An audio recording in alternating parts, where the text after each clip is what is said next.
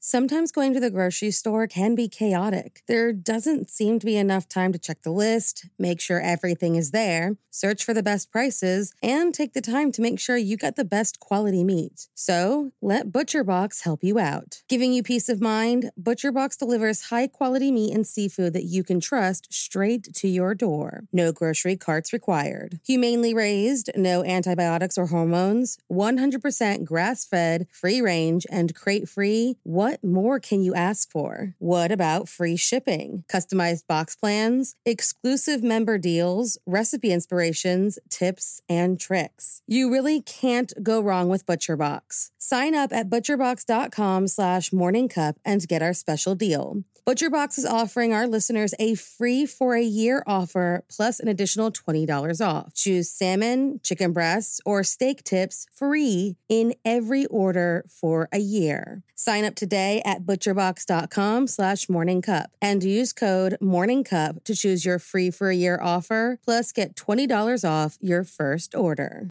Hey guys, I have a podcast that I think you'll really enjoy.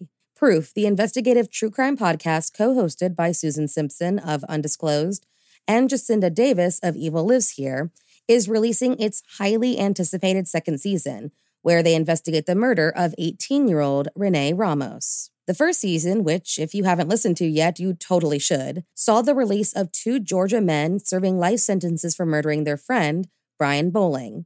And thanks to evidence unearthed by Proof, on December 8th, 2022, both Daryl Lee Clark and Kane Joshua Story were finally freed after 25 years behind bars. With that same investigative drive, Susan and Jacinda are on the case again, and this time, they are on the streets of Manteca, California, to find out who really killed Renee Ramos.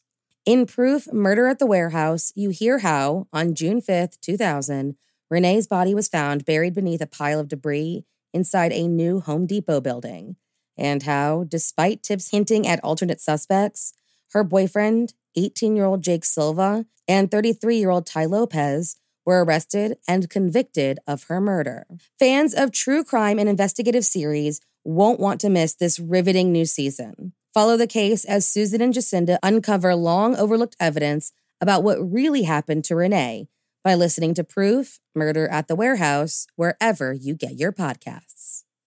There were 2 more murders 15 miles away. When police arrived, they found the telephone and electricity lines described by one investigator as reminiscent of a weird religion.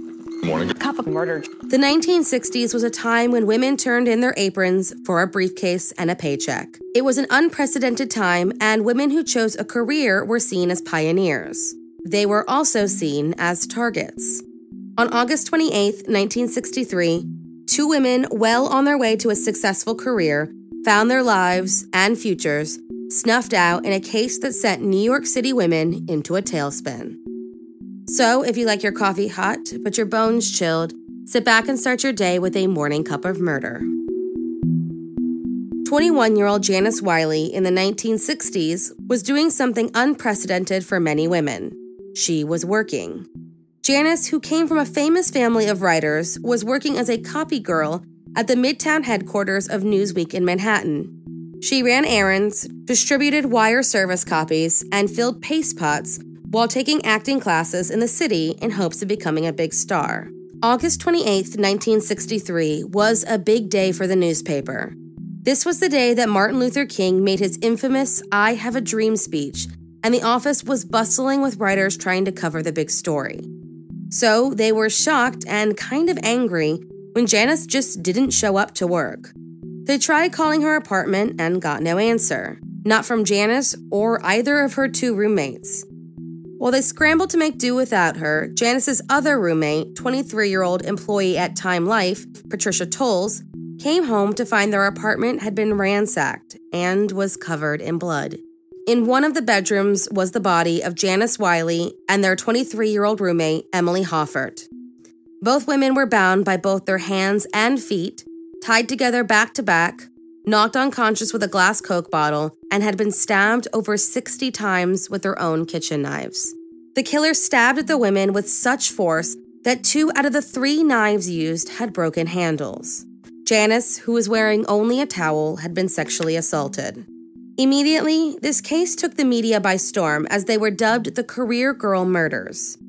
That is because, in a world where not many women were driven by career over family, all three girls living in the apartment were employed. Emily, like Janice and Patricia, had a promising career. She was a serious academic and had, just 39 days before her murder, moved to New York City to embark on a teaching career. She, too, came from a prominent family after being adopted by a well-known physician. Together, these three working girls lived in what they thought was a safe, rent-controlled building in the Upper East Side with a doorman and an awning over the entrance. Not once did they think their lives that were only just beginning, were in any danger. These girls represented the thousands of working women who came from all over America to larger cities in order to seek jobs and careers. And these women now felt unsafe. Hundreds of detectives were assigned to solve this case. But as days turned into weeks with no arrest, it was heading into unsolved territory. They initially assumed that the girls knew the killer, as there was no sign of forced entry. And, though ransacked, nothing seemed to be missing from inside. But a check into the girls' address books didn't turn up any viable leads, nor did the $10,000 reward. They also began to suspect that the girls were specifically targeted because of their desire to gain freedom and independence through a paycheck.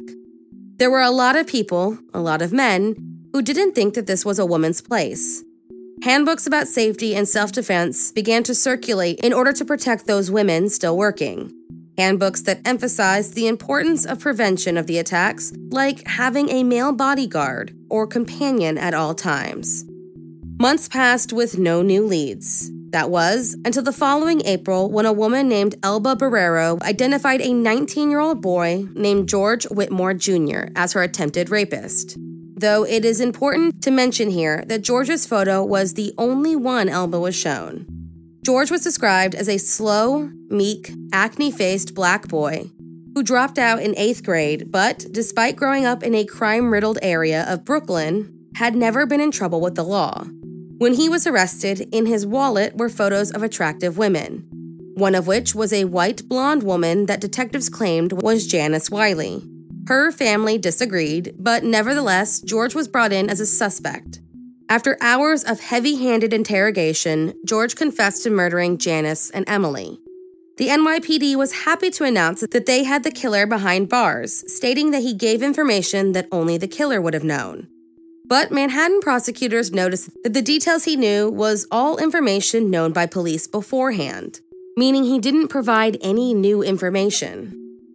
George Whitmore eventually denied his confession, claiming he was beaten, had no counsel present, and that his request for a lie detector test had been denied.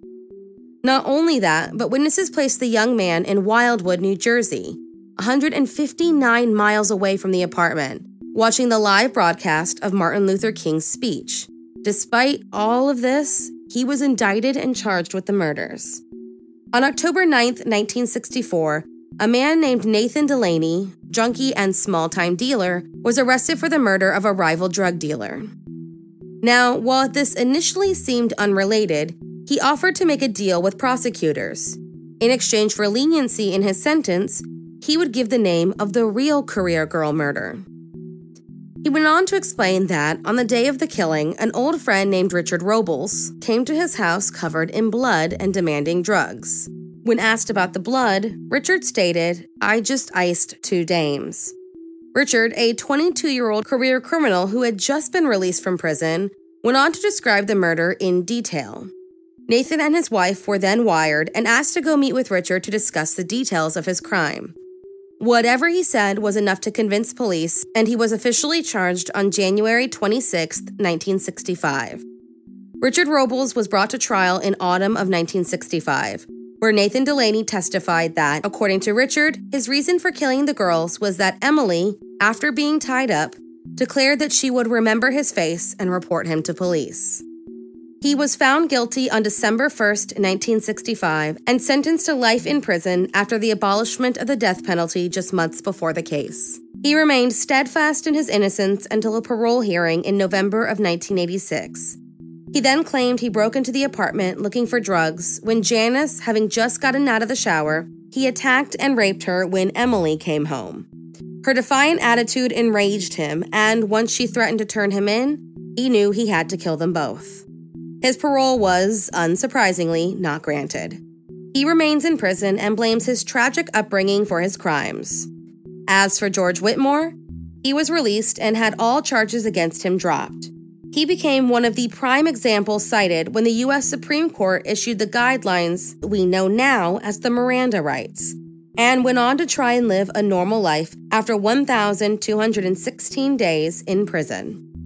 Unfortunately, after winning a large sum of money in a settlement, which he quickly blew through, George became disabled during a boating accident, suffered from depression and alcoholism, and died alone in a nursing home at just 68 years old. The officers who questioned him were never charged. Thank you for joining me in my morning cup of murder. Please join me again tomorrow to hear what terrible thing happened on August 29th. Don't forget to rate and subscribe and let me know how you like it. If you want to help support the podcast, there's always Patreon or just sharing it with your true crime obsessed friends. And remember, stay safe.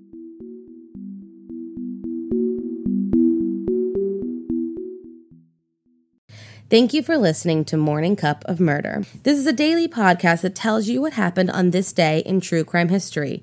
In short, easy to listen to episodes that you can finish on your commute or while you enjoy your morning coffee.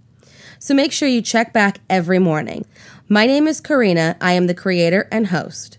You can find Morning Cup of Murder on Twitter, Instagram, and Facebook. I have also set up a Patreon where you can donate a small monthly contribution to the podcast. All those links are in the episode description. Thank you again, and have a wonderful day.